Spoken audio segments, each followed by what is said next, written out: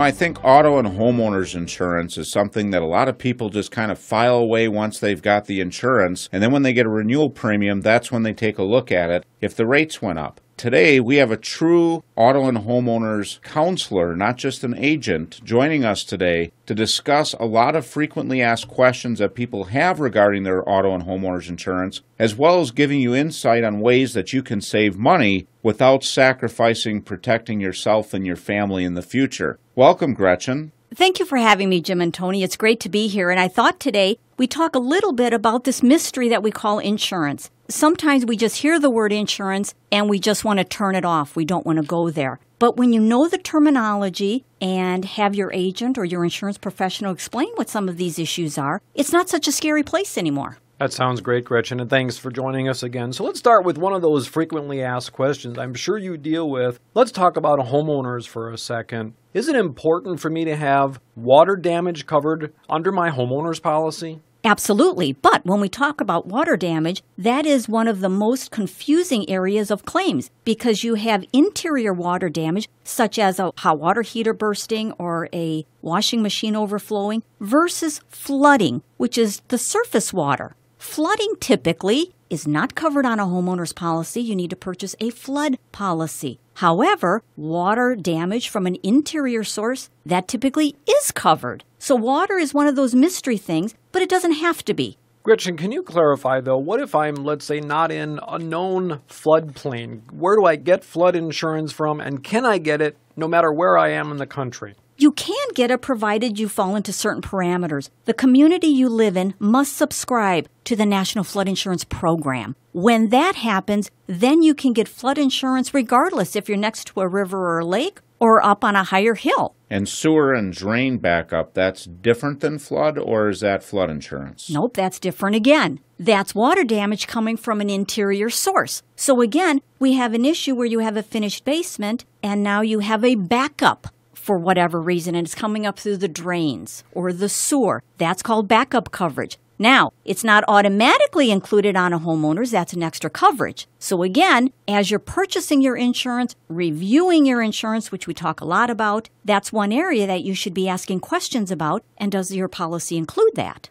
Another question, as we're talking about homeowners that I hear come up all the time, is replacement cost coverage. And I know for the part of the country that we're in right now, material costs have gotten quite high. You share with me all the time with clients that we work with together, circumstances where their house is out of whack, and if they had a problem, they might sadly find out at the wrong time that they're not going to be able to rebuild that house the way it was. Talk a little bit about replacement cost coverage. There's two parameters that are used for replacing or rebuilding your home and how the claim's going to be settled. You've got the dwelling replacement cost or personal property replacement cost versus the actual cash value. The actual cash value at the time of a claim is what it would take to replace your home or property after depreciation. So remember, if you've had belongings for quite some time, we're going to depreciate that. Okay? Replacement cost is exactly what it says. We are going to replace it. There's no depreciation taken. So you will have the ability to go out, replace your property, rebuild your home at today's cost of labor and materials. So you always want your policies to have replacement cost. Can you have replacement cost on the structure, but then actual cash value on the contents?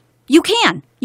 And again, there's an endorsement for each. So if you want replacement cost on both, you need to make sure that was added to your policy. Again, not automatic. And of course, it makes sense when you're working with your insurance professional to ask them, gosh, what's the difference in cost? Ultimately, you got to be a smart consumer and cover yourself the way it's important to you. But I'm sure those costs can vary. Example would be if you were to just take cash value on your house and be subject to the depreciation factor, that has to be a big difference in premium versus replacement cost.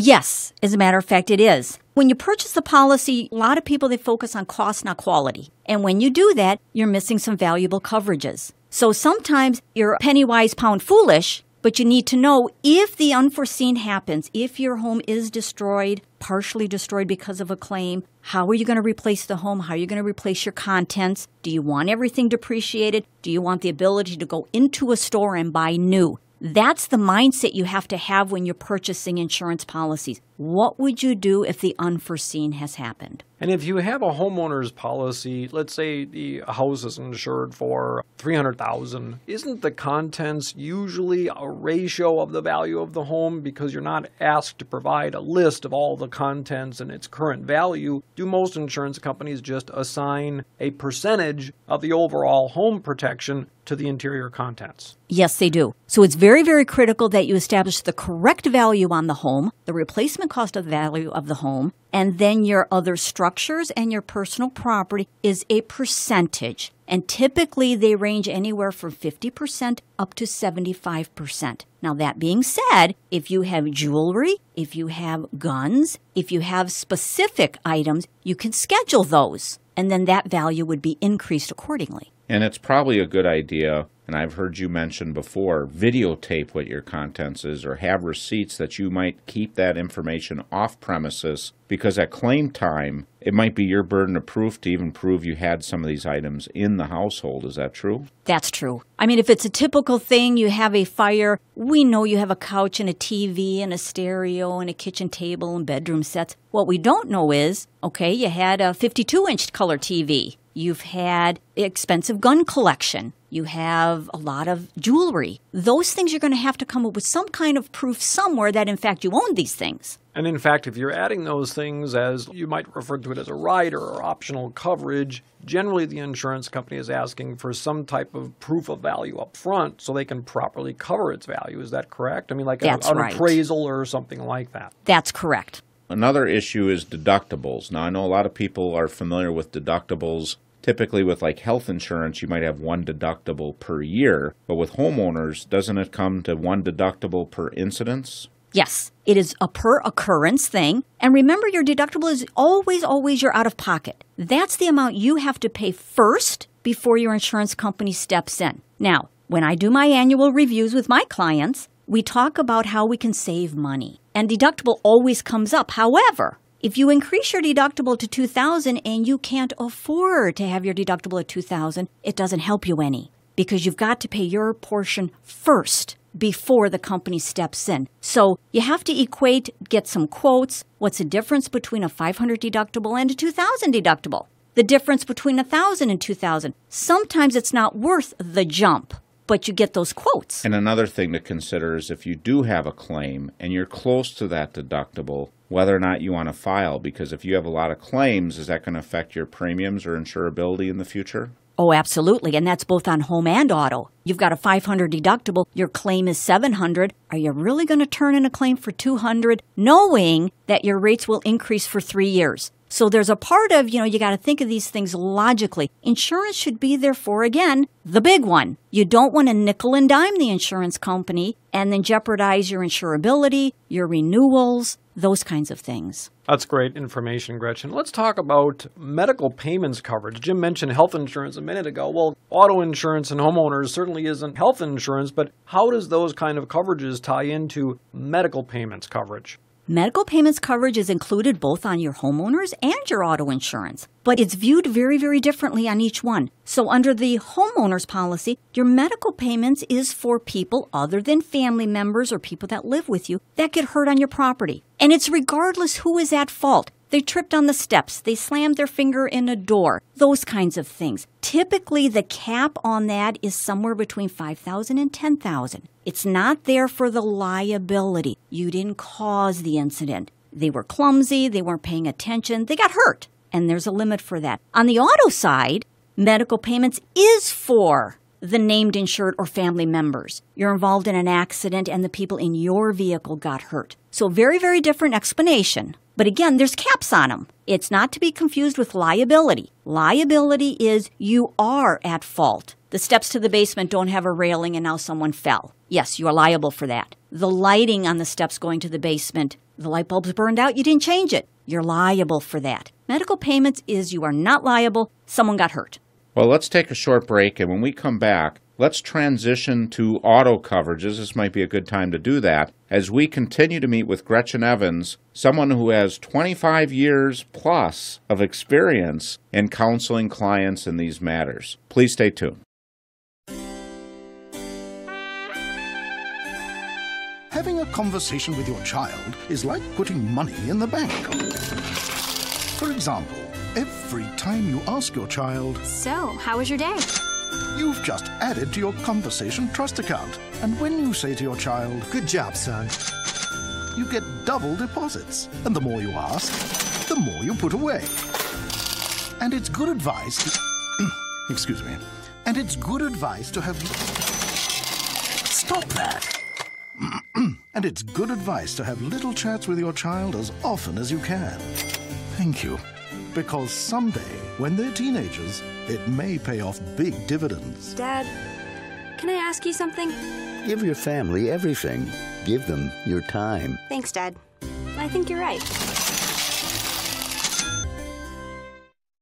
Welcome back as we continue to meet with auto and homeowners insurance expert Gretchen Evans. Before the break, we were talking about a lot of things to consider when looking at homeowners coverage, and we started getting into medical payments where we were talking about how that can be a factor both on homeowners and auto. So let's switch gears now and talk about some of the things that people should be considering when considering what coverages they're going to have for auto insurance. And let's start out with one misunderstood concept, and that is, what is the difference between comprehensive coverage and collision coverage on an auto policy?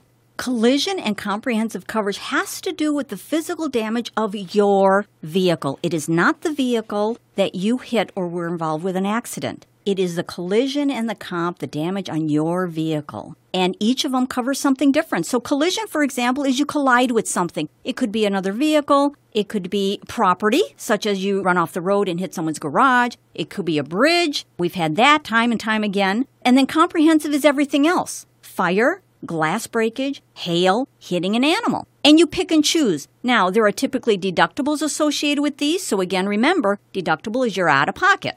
So let's say I'm driving an old car. What would be the type of coverage I might consider not having because the car isn't worth a whole lot in case there was an accident? That would be collision. So in the event you have an accident with someone else and your vehicle is totaled and the value is $1,500, okay? You need to think about, do you really want to pay all this money for collision coverage when the value is minimal and you're going to junk the car anyway? However, you may want the glass coverage, which is comprehensive. You get a crack in the windshield, you may want that repaired. That's comprehensive. Along with someone steals the car, catches fire, hit by hail, or you hit an animal.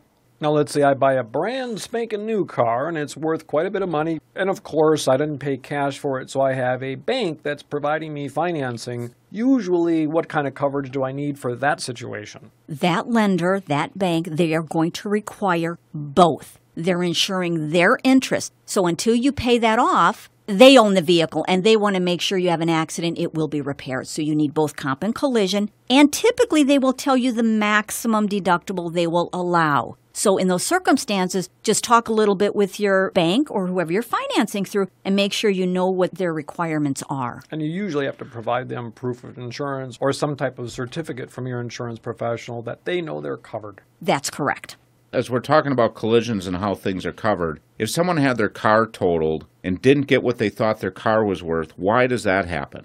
Unlike the homeowner's policy, the auto policy is settled on an actual cash value basis. So, it is the market value of the vehicle at the time of the accident. It's not what you paid for it. We have no control over what you paid for it. It is the market value of that vehicle at the time of the accident. Now, suppose right before you had the accident, you had new tires put on, you had the transmission replaced. As long as you have receipts, that can add to the value and the settlement. But it is not replacement, and it is not what you paid for it. It is the market value. So the quickest way to find out should I remove that collision coverage is to go on the internet, look up Kelley Blue Book, there's many other sources out there, and find out what the value is. Put in your miles, put in all the features on your vehicle, and then come up with a market value of that vehicle, and then decide. So let's talk about my driving record. Not mine personally, but I'm sure you get the question all the time. How does my driving record affect my monthly premium? Your driving record has a lot to do with your insurance because people that have ongoing speeding tickets and accidents, chances are they're going to continue to drive that way. And you are surcharged for every incident that the insurance company is made aware of. These surcharges will be on your policy at least 3 years and then it'll fall off. But they'll take in up to a 5-year driving history of all the states you may have lived in.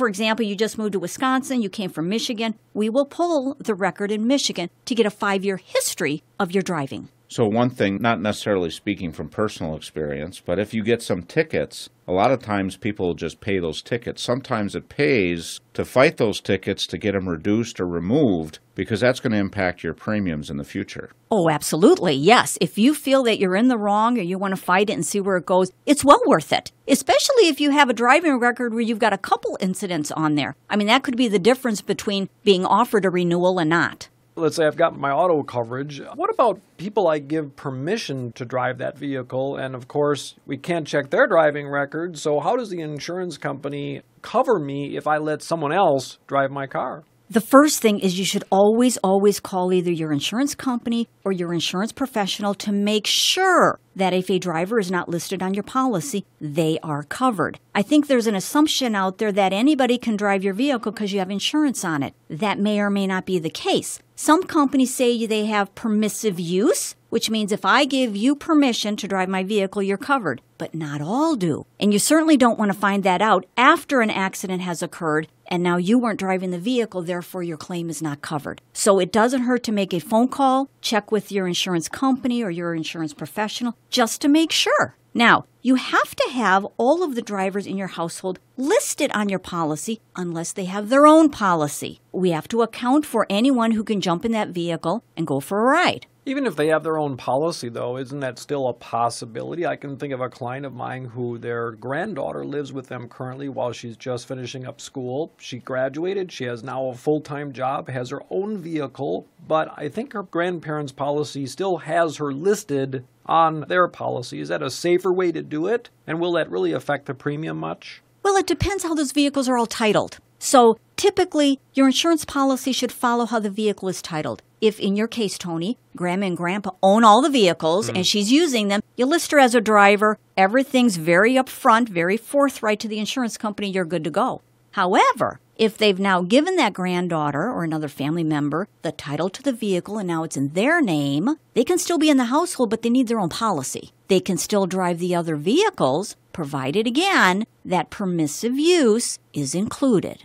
And that's something definitely to ask, because I can imagine, certainly with the weather we've had here up north recently, a lot of cars aren't starting in the morning, and so if she maybe had to borrow Grandma and Grandpa's car to get to work, you'd want to make sure that permissive use was well defined in their policy. Absolutely. And I see this happen all the time when I'm talking to clients, and I encourage them to talk with their insurance professional and confirm things. But there's always this kind of idea, well, if I don't tell them, it won't hurt me, so I'll just kind of keep that to myself. But boy, you really could risk not having a claim covered, and the worst time to find out what your coverages are or are not is when you have a claim. Oh, absolutely. I mean, that'd be one of the worst possible scenarios is you want to skate under the radar of the insurance company, then you have an accident and someone got either critically injured or killed, okay? If you would have been up front, maybe add a couple dollars to the premium, now we'd be covered. So you're playing with fire. You need to be clear on what you're covered with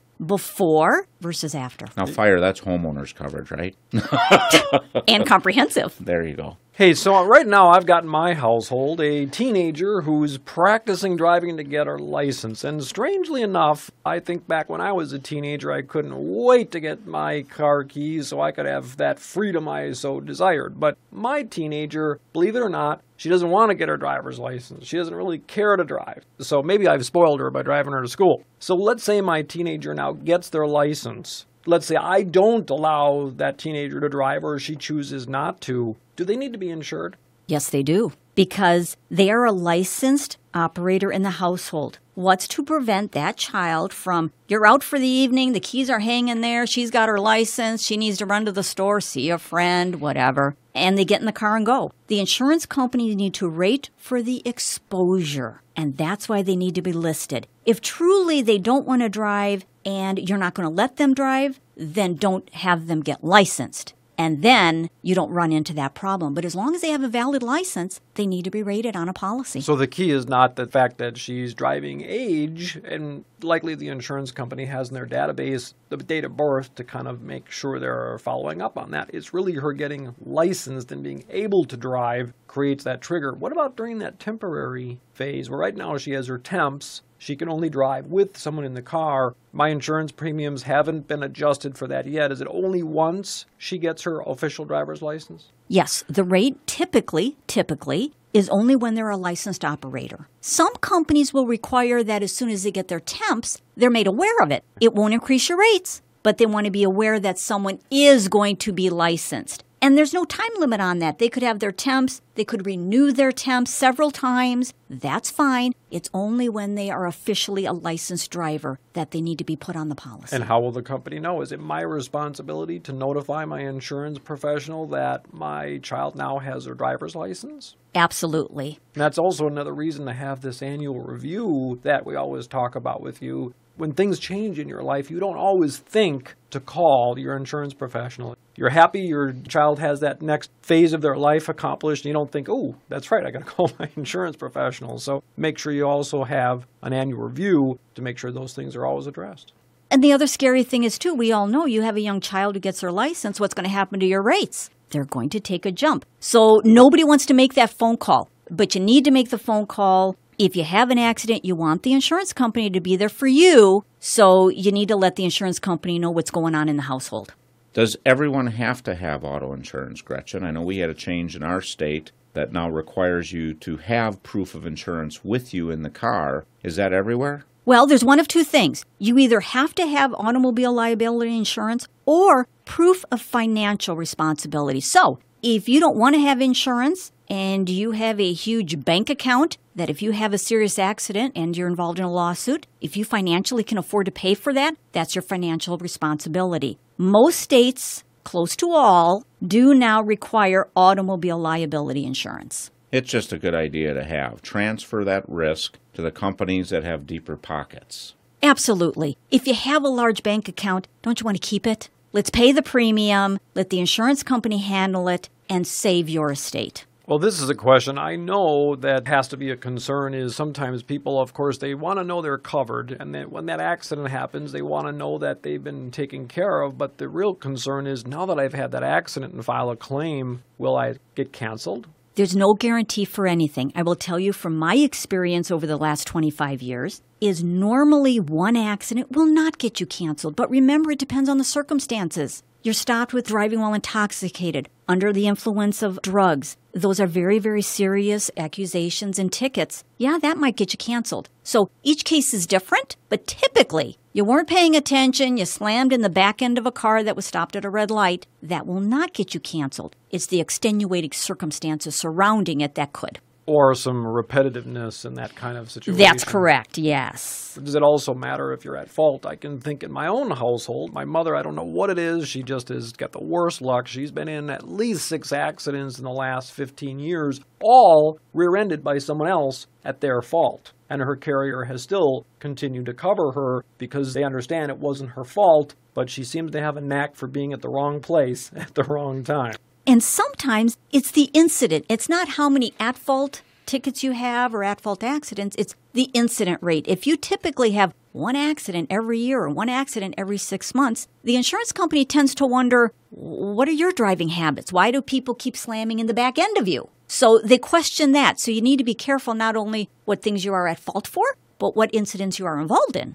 We're talking about accidents and things like that. I'm sure that has a tremendous impact, and claims have a tremendous impact on what you pay in premiums. What are some of the other factors that might impact how much I pay or how little I pay when it comes to insurance premiums? Well, insurance companies incur the same costs as you and I do, and some of those are increasing medical costs. If you're involved in an accident and you injure someone, what are medical costs? A stay at the hospital, an emergency room, getting, broken bones, getting stitches, those kinds of things. So partly, again, it's based on medical costs, auto repair costs, labor, and parts. Every year those go up. What are they? Inflation. Adjusting claims. You've got claims adjusters you've got to pay for. You've got estimators out there. Those costs keep going up. That's reflective on your insurance policy. Financial history. How you manage your finances. That can follow you from the minute you have a credit history on.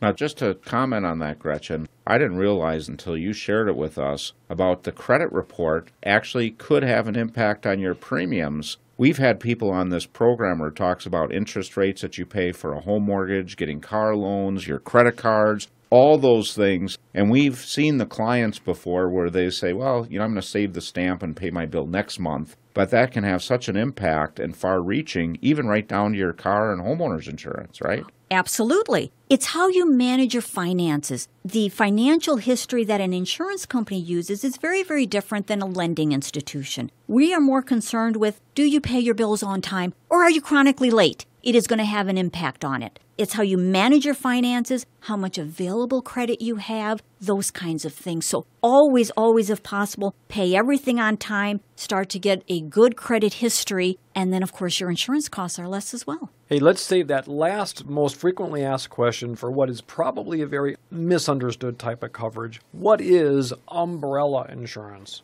Umbrella insurance is above everything underneath it. For example, you've got home insurance, you've got auto insurance, you've got snowmobile insurance, and one of those horrific claims have happened. And you max out the limits of liability on your policies. Your umbrella is on top of that. It's over and above, and it protects your estate and your assets. So umbrella policies are available, typically starting at $1 million on up. They are not expensive. And if you don't have one, you should at least talk to your insurance professional, get a quote, find out how it protects you, and most likely purchase one. In our state, wrongful death is an automatic payment. There's no debating or getting attorneys or defending. It's $500,000 per child, $350,000 per adult. So if you take out a soccer mom that's carrying 3-4 kids in the vehicle and they all get killed, you're talking multi-millions of dollars. And a lot of times people say, well, I don't have assets. What do I worry about? Well, if you have income, they can garnish wages. And what I've always explained to people, what insurance companies will do is if they already know that you're at your policy maximum, no defending will lower that bill. They're just going to pay it out and not spend a dime of legal defense cost. If you have an umbrella and they feel they can debate some room between what your umbrella coverage is and what the liability could potentially be, that insurance company will more than likely stay on your side and invest in those legal defense costs because it can save them money. So it's a real important thing to think about and talk about. I think that's probably one of the most important coverages that most people go without because it is misunderstood. I agree with you, Jim. And also remember those caps. They're not on pain and suffering. And typically, when you have one of these horrific claims, pain and suffering comes into play. So remember, the cap is not on injury or the pain and suffering. So that's something to keep in mind. Again, in today's society, anybody can be sued for any reason. And even if their suit is not justified, you have to pay legal defense costs. So why not shift that cost onto the insurance company versus your pocketbook? Well, and you really should match then your liability protection with what your assets are worth and what your exposure is. So don't be surprised if your insurance professional wants to know what you're worth, because they then know what to cover. If they're asking what the value of your home is, but they're not determining all the other toys that you have, then they could be missing important coverage that should be in place. I know that many times people think, $1 million umbrella, but that's on top of your underlying limit. So it layers it on top. So if I have a $500,000 underlying limit, my umbrella is on top of that for $1.5 million. Is that correct? That's correct. And then it's the same thing as your homeowners. If you have $300,000 on your homeowners, you have 1.3. If you have snowmobiles, it's on top of that. If you have a boat, it's on top of that. So that one umbrella policy is literally on top of every single one of those other types of policies.